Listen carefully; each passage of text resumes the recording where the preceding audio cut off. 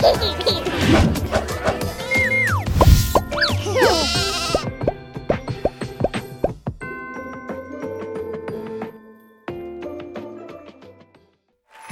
holidays are here, so head to Macy's for unbeatable deals on a winter wardrobe for the whole family.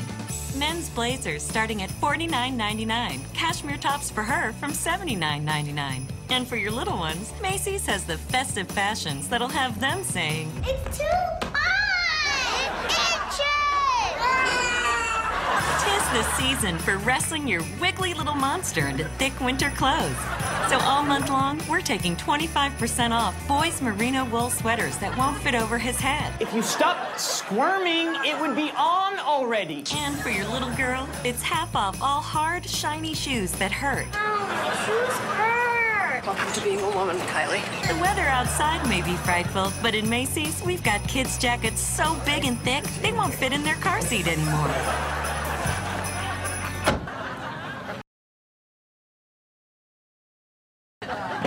Here we go. You didn't hear that, buddy. And save an extra 10% on snow boots that are so hard to put on, it'll strain your marriage. Sorry. You need to put her foot in sideways and then twist it. Well, if you can do it, then do it. And deals so hot, even Frosty the... You need to learn, Nathan! For your new arrivals, we've got precious winter onesies with so many tiny buttons and snaps, you'll let your baby sit in a loaded diaper for hours just to avoid having to put it back on. Plus, everyday savings on mittens they'll lose, shirts with the wrong frozen princess, sweaters that make them hot, flannels that make them hot, scarves that make them hot. Good. Where's my kid? Marcus? And button-downs with sharp, scratchy tags in the back. Look, we know it's awful for them and for you, but one day they'll be too old to wear cute little clothes like this and you'll miss it. So suck it up and get down to Macy's. The clothes they'll hate create the memories you'll love. I love that video. I've lived that video. Everybody stand with me, please. Thanks again for being here and helping us celebrate. It is Christmas time at Cathedral. This is the day the Lord has made. I will rejoice and be glad in it. And we've been thinking about gifts all month long. We've been looking at the very first Christmas gifts. You find them in the story of the Nativity in Matthew chapter 2. That the wise men from the east side, they follow the star all the way till they locate the real star of Bethlehem. And one of the things they do after they bow down and worship is they give him gifts. And so I'm going to invite you to read this out loud with me, and let's fill this place with the Word of God. Everybody say it with me. The wise men went to the house. There they saw the child with his mother Mary. They bowed down and worshiped him. Then they opened their treasures. They gave him gold, frankincense, and myrrh. Gold was a gift for a king. Frankincense, follow the incense, and it takes you right in to the presence of God. And myrrh is the strangest gift of all. Heavenly Father, thank you so much for this wonderful family here at Cathedral of Faith and guests and friends that are here with us. Thank you that they have slowed down enough to come and meet you in this moment, to create space for your grace. And I pray that you would do what only you can do, Holy Spirit, that you would touch each mind and each heart, and that we would leave here because we've had a meaningful moment with you in this service. Life will be different because we've met you in this place. Start with me, oh God. In Jesus' name we pray this. All God's people said, amen. Can we give God praise? Amen. Thank you, God. Hallelujah. So how about if we have some fun, get a bit interactive to start things off? I want you to think about the strangest gift or the oddest gift you have ever received at Christmas. A strange gift or an odd gift that you've received at Christmas, and tell somebody else what that gift was. Go ahead and do that, and then you can be seated after that. a strange or an odd gift at Christmas time?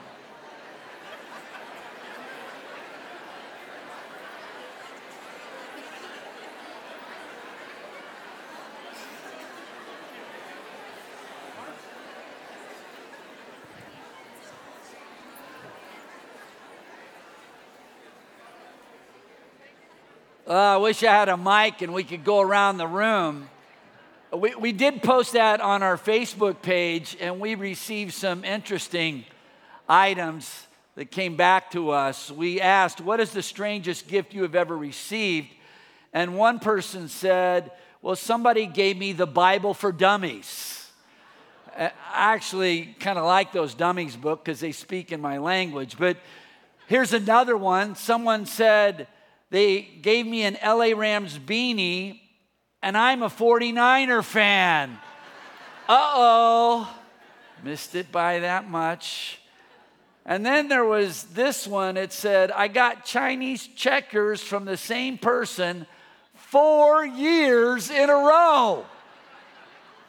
I promise, Kurt, I will do something different this year. I promise. Stranger things. If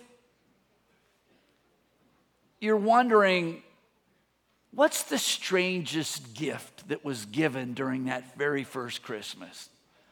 It seems to me that it has to do, let's see if we can find it in here. I love opening boxes at Christmas. It has to do with the gift of myrrh. Now, myrrh was a perfume. That's not unusual. We give and receive perfume all the time.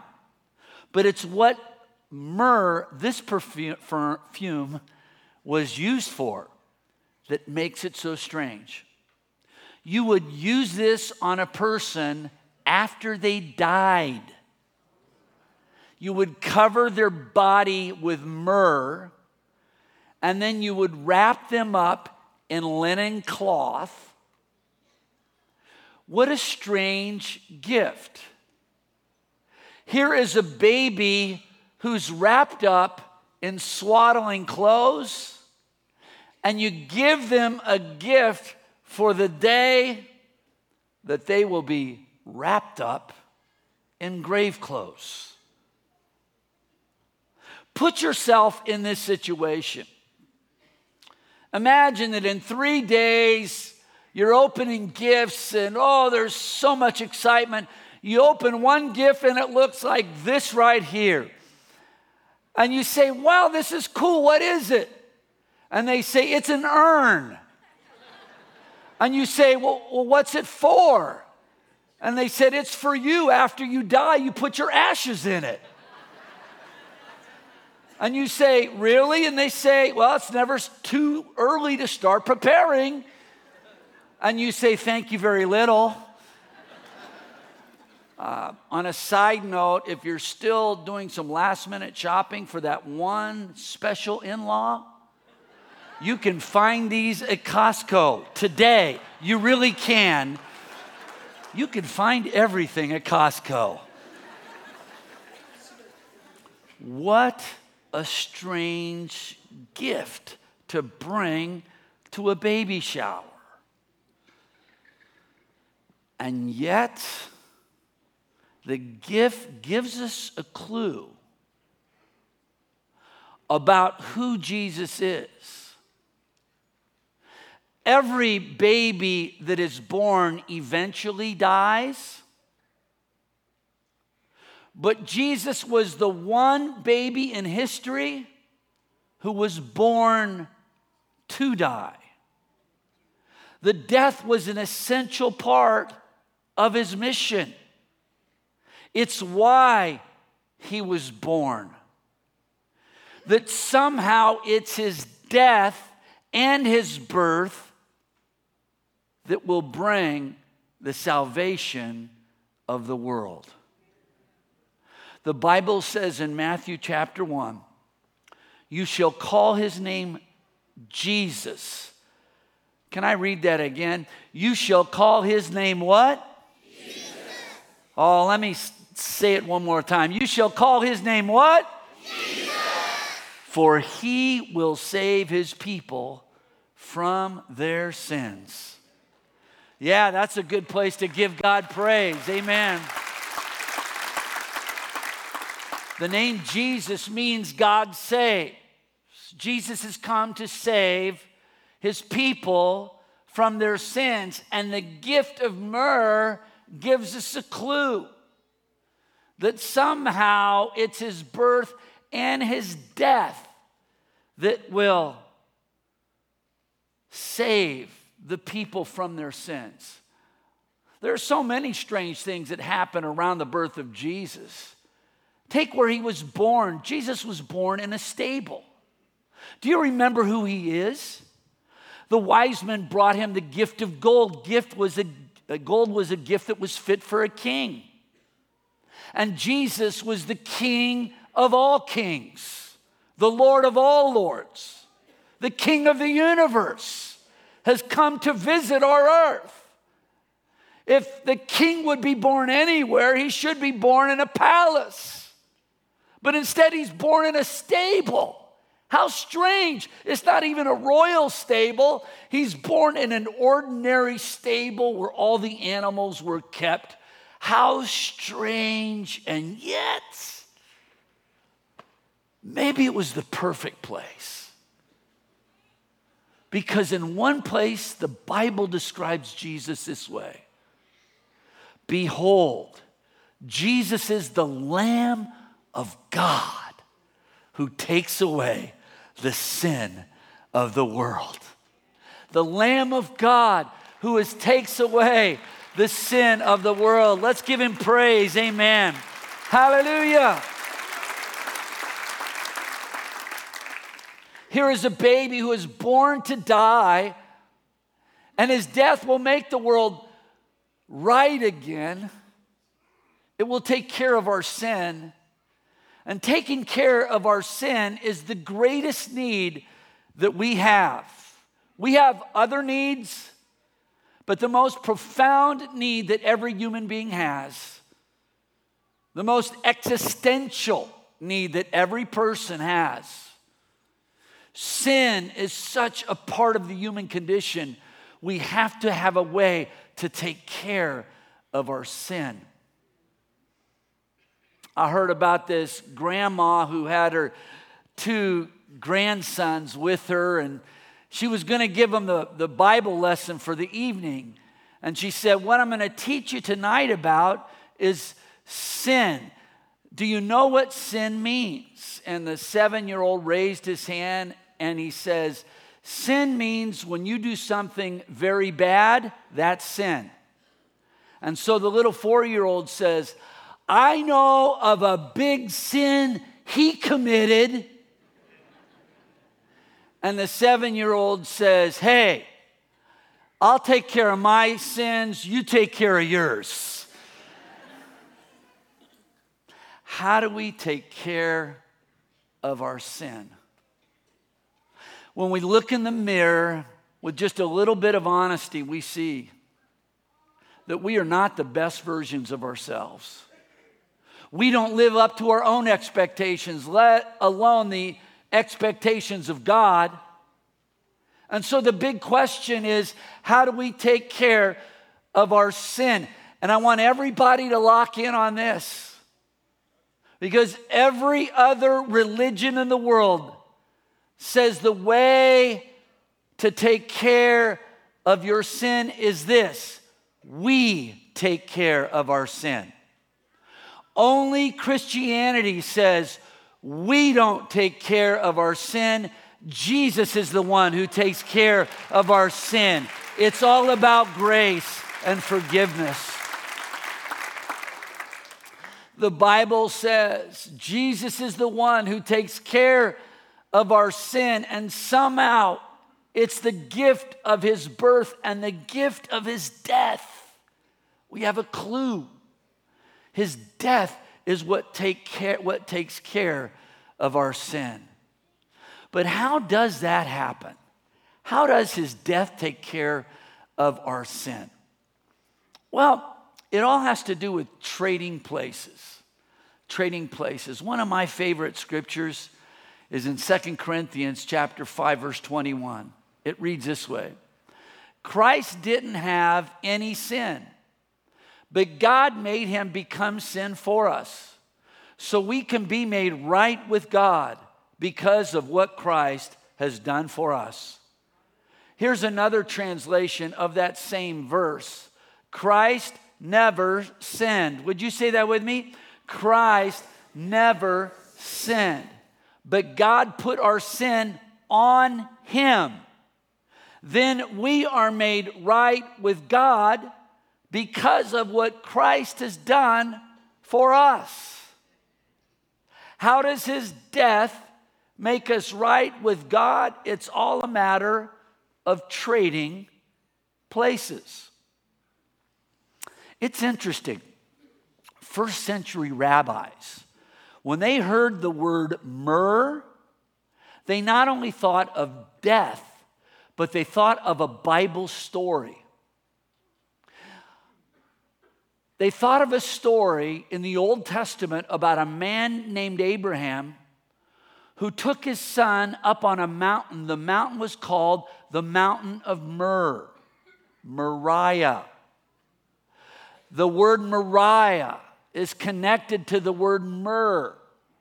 And so they always had both of those things in mind. You know how the story goes. Abraham takes his son, Isaac, up to the mountain to sacrifice him. But God provides a ram. And so on the mountain, instead of Isaac being sacrificed, the ram takes his place. It's a substitute. So the ram is sacrificed and the ram is a substitute. And that right there is the best way to understand how Jesus' death takes care of our sin. Jesus is our sacrifice and Jesus is our substitute. And that is how his death takes care of your sin and my sin. Can we give him praise? Amen. I want you to catch this idea. It's an idea we find not only in the Old Testament, but we also see the seeds of this idea all around us in our culture. For example, the last Avengers movie, Endgame. It broke all records. If you're one of the few that did not see the movie Endgame, let me give you the Cliff Notes version, that there is a group of Avengers who are trying to save the world, and one of them in particular, Iron Man, is going to step up. We have a picture of Iron Man using his superpower right here. And so Iron Man is going to step up, and he's going to fight the main bad guy, Thanos. He's going to save the world, but he's going to have to sacrifice his life. So he's got a choice. Do I save my life and let the world be destroyed? Or do I sacrifice my life? Do I take their place and give my life so that they can live? And that's what he does. If you've seen the movie, he fights the bad guy, defeats the bad guy, saves the world, but it costs him his life. He sacrifices and he substitutes himself. He takes their place. If you have seen Endgame, then you understand what a sacrificial, substitutionary death is all about. And if you understand that, then you understand that in the most profound way, Jesus is our substitute and Jesus is our sacrifice. When Jesus goes to the cross, Jesus sacrifices his life. When Jesus goes to the cross, he takes our place. and the sin of the entire world is put on to Jesus. And when it's put on to Jesus, Jesus takes care of all of that sin. Your sin, my sin, the sin of the whole world. He takes care of the penalty of our sin. That because of Jesus, we have been forgiven. Can somebody say amen to that? Amen. Hallelujah. Because of Jesus, well, he takes care of the power of sin, and we can live right now as overcomers. Can somebody say amen to that? And one day, we won't even have to be in the presence of sin. That because of what Jesus has done, we are going to spend forever ruling and reigning with him in heaven. Can somebody say amen to that? Hallelujah. Jesus takes care of the penalty of sin, of the power of sin, and of the presence of sin. Well, that's what happens on the cross. We see substitute and sacrifice. It's there in the Old Testament. It's there in the movie. And it's also in the colors of this candy cane. It's great to have all the kids in service today. Can we give a big hand for all the kids? We've got some kids in the front row, and they're doing so great. Now, on your way out, we have 8,000 candy canes to give away today. So everybody gets a candy cane. And Pastor Ken, all the kids listening, you have my permission. I'm in trouble already with all the parents. You don't have to wait until after lunch to eat your candy cane. You can eat them on your way home. Because this is my philosophy, you can see it right up here. Life is short, eat dessert first. Amen. But here's the real reason. I don't want you to just look and see. I want you to taste and see that the candy cane is good. The history of candy canes. It's hard to really know too much about candy canes. We do know that in the 1920s, a man in Atlanta, he made red and white candy canes and gave them out at Christmas to his friends and family. But he had trouble making that hook. It was very difficult to make. So his brother-in-law was a Catholic priest and thought, let me give it a shot. And he developed a machine that was able to make that little hook, and so they started giving them out to more people around the city, and then around the country, and then around the world. For 100 years, they've been distributing red and white candy canes around the world. Now, why did they choose the colors red and white? No one knows for sure.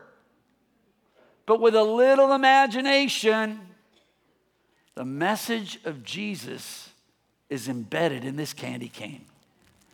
When you look at the white, think about the life of Jesus. He lived the perfect life. He lived the perfect life that we could not live. And when you see the red, think about the death of Jesus. That he died the death that we deserve to die.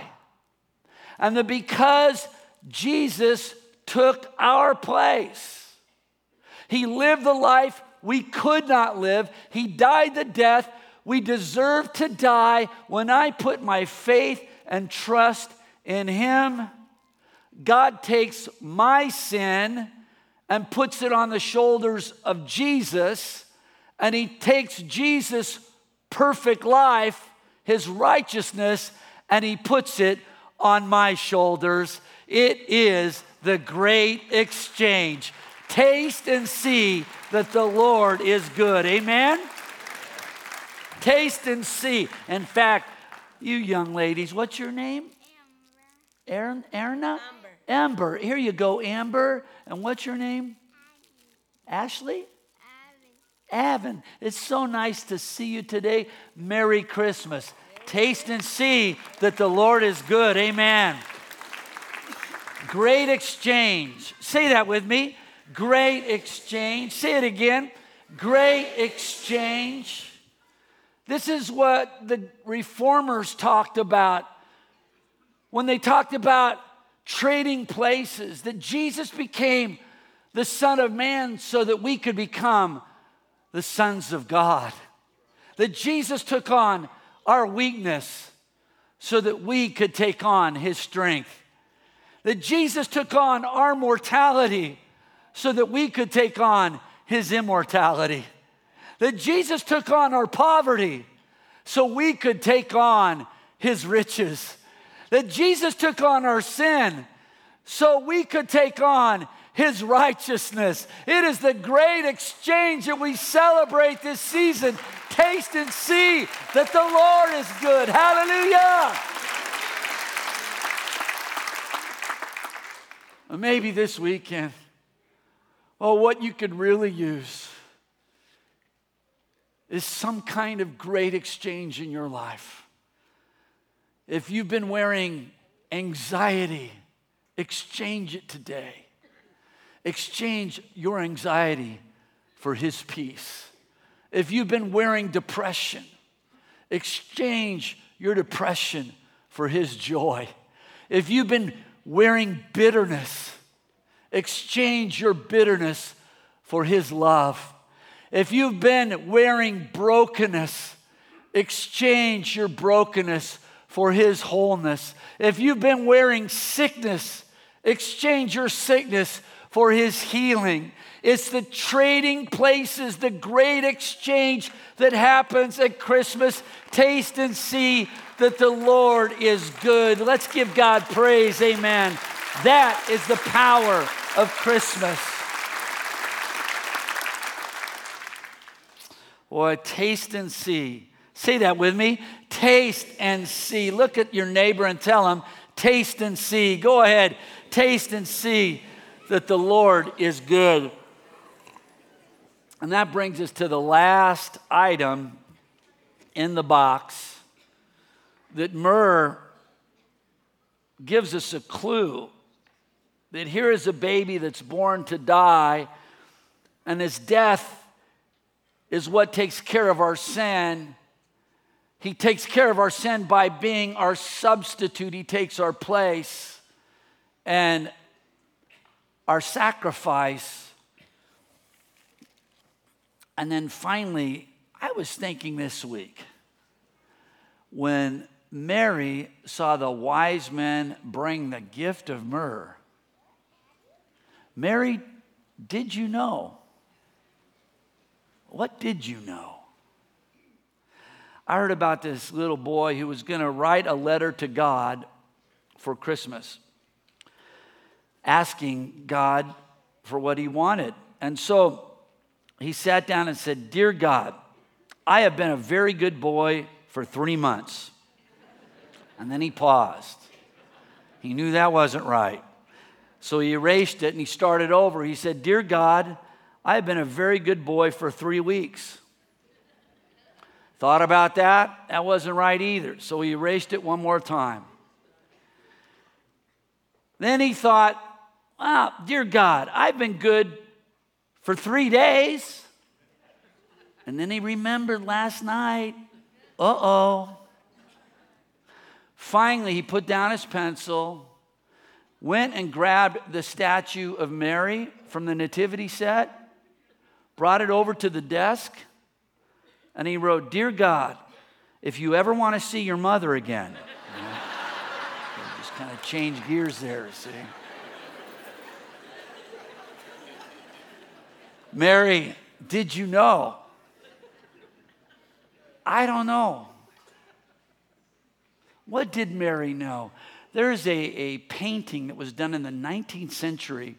It's called The Shadow of Death, and it's a painting of Jesus when he's a young man working in the carpenter shop, and he's taking a break, and he's stretching himself, and it's casting a shadow on the cross. Now you can see Mary over in the corner. She has a box that she keeps the wise men, the gifts that the wise men gave to her. She's kept them right in that box, and she's just been looking at the gift of myrrh, the perfume. And she glances up and she catches the shadow of Jesus like this in the form of the cross. Mary, did you know? The wise men bring her the gift of myrrh. Mary, your baby is born to die. And then when she goes to dedicate this baby at the temple, someone prophesies over her baby and says this: many Jews will fall and many will rise because of this boy. Rise up. Say that with me. Rise up. Say it again. Rise up. Jesus came all the way down to where we were at so we could rise up. Say it with me. Rise up. So he could lift us up to a higher purpose. So he could lift us up and have higher self-esteem. Jesus comes all the way down to where we are at so we can live life at a whole new level. And all God's people said, amen. Hallelujah. We could rise up.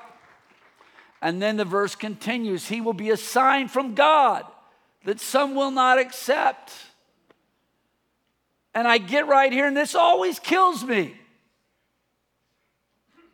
This is the greatest mystery of all.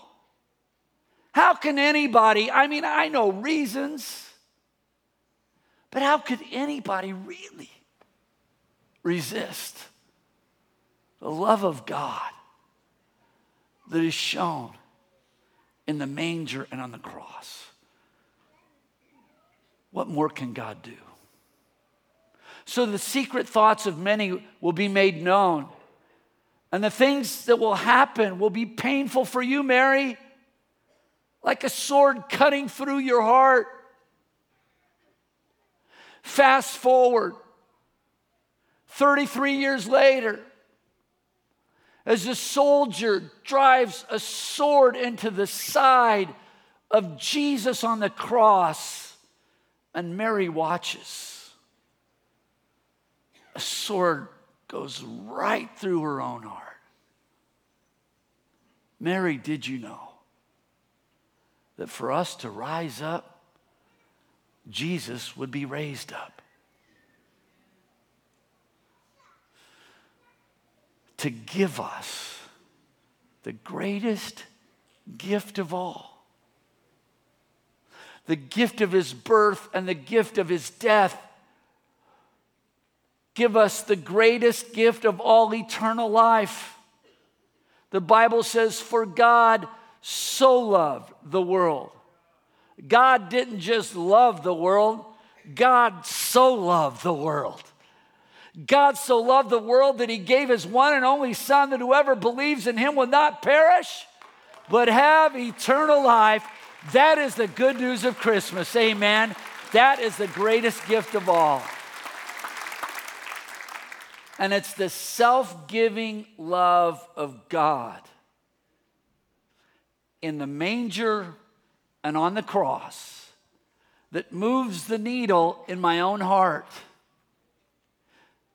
It's the love of God that moves the needle in my own heart, where I open my heart and say yes to his love. And then that self-giving love becomes a part of my nature. I can't love people the way I need to. I can't give what I have not received. But when we get in touch with the source of love, and the source of love is God, God can enable us to live life and to love at a whole new level. God so loved that he gave. And God can enable me to go to a whole new place of self-giving love. It's what Cathedral did all month long. Think about it. The self-giving love of God was active in this place, helping so many people. Why were we helping them? Why would you do something like that? These are strangers. They can't do anything for us. Why in the world would you take your time, your talent, and your treasure and give it away like that? Because this is the love we have received from God. God has loved us, and we love others, and that is what we celebrate at Christmas. Let's give God praise. Hallelujah!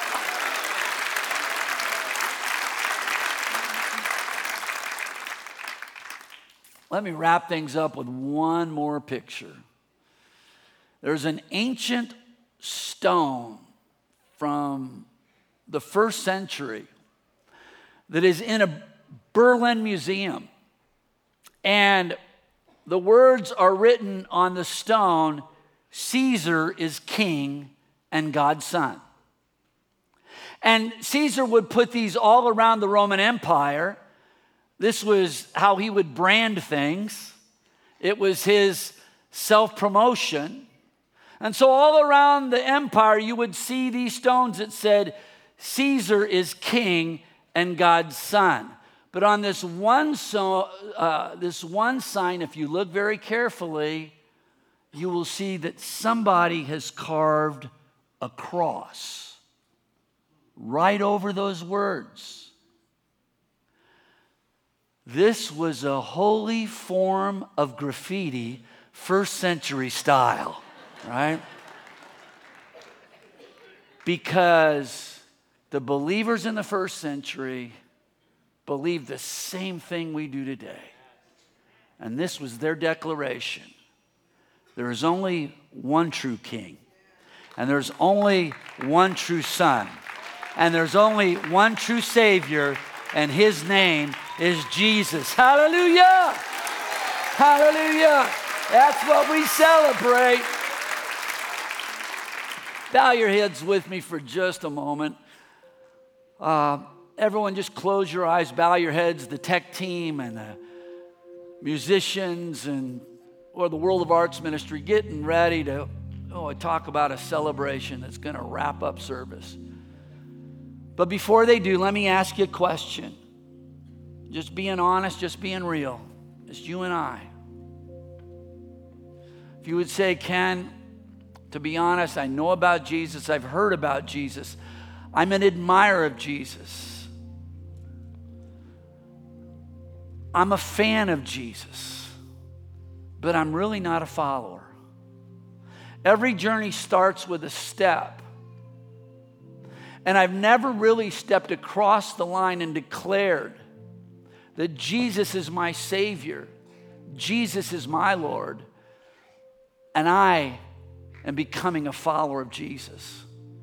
But today can be your moment. You may not know everything about him, but you know enough that he is King, he is God's Son, and he is Savior. And today, you're saying, "Pastor Ken, I'm stepping across that line, making my declaration before heaven and earth that Jesus is my Savior." Lift up your hand real high and I want to agree with you wherever you're at. God bless you. God bless you. God bless you, sweetheart. God bless you. God bless you. God bless you. Over the audience, God bless you. God bless you up in the balcony. Thank you so much. Thank you for your honesty. Thank you. Father, I thank you for this moment in time. All heaven rejoices. Jesus, this is why you came all the way to where we're at, so we could get to where we need to be. And Father, I pray for all of us today that we would once again be overwhelmed by what we see in the manger. That in Jesus we have the true King. In Jesus we have the true Son. In Jesus we have the true Savior. The great exchange is happening in our life. Taste and see that the Lord is good. And all God's people said, amen. Amen. Let's give God praise. Amen. Well, this World of Arts team, you know, their song is just so awesome. I don't think we can stay seated. So everybody, let's stand up because it's an awesome song. You want to clap. You want to celebrate with them. Come on, joy to the world. The Lord has come.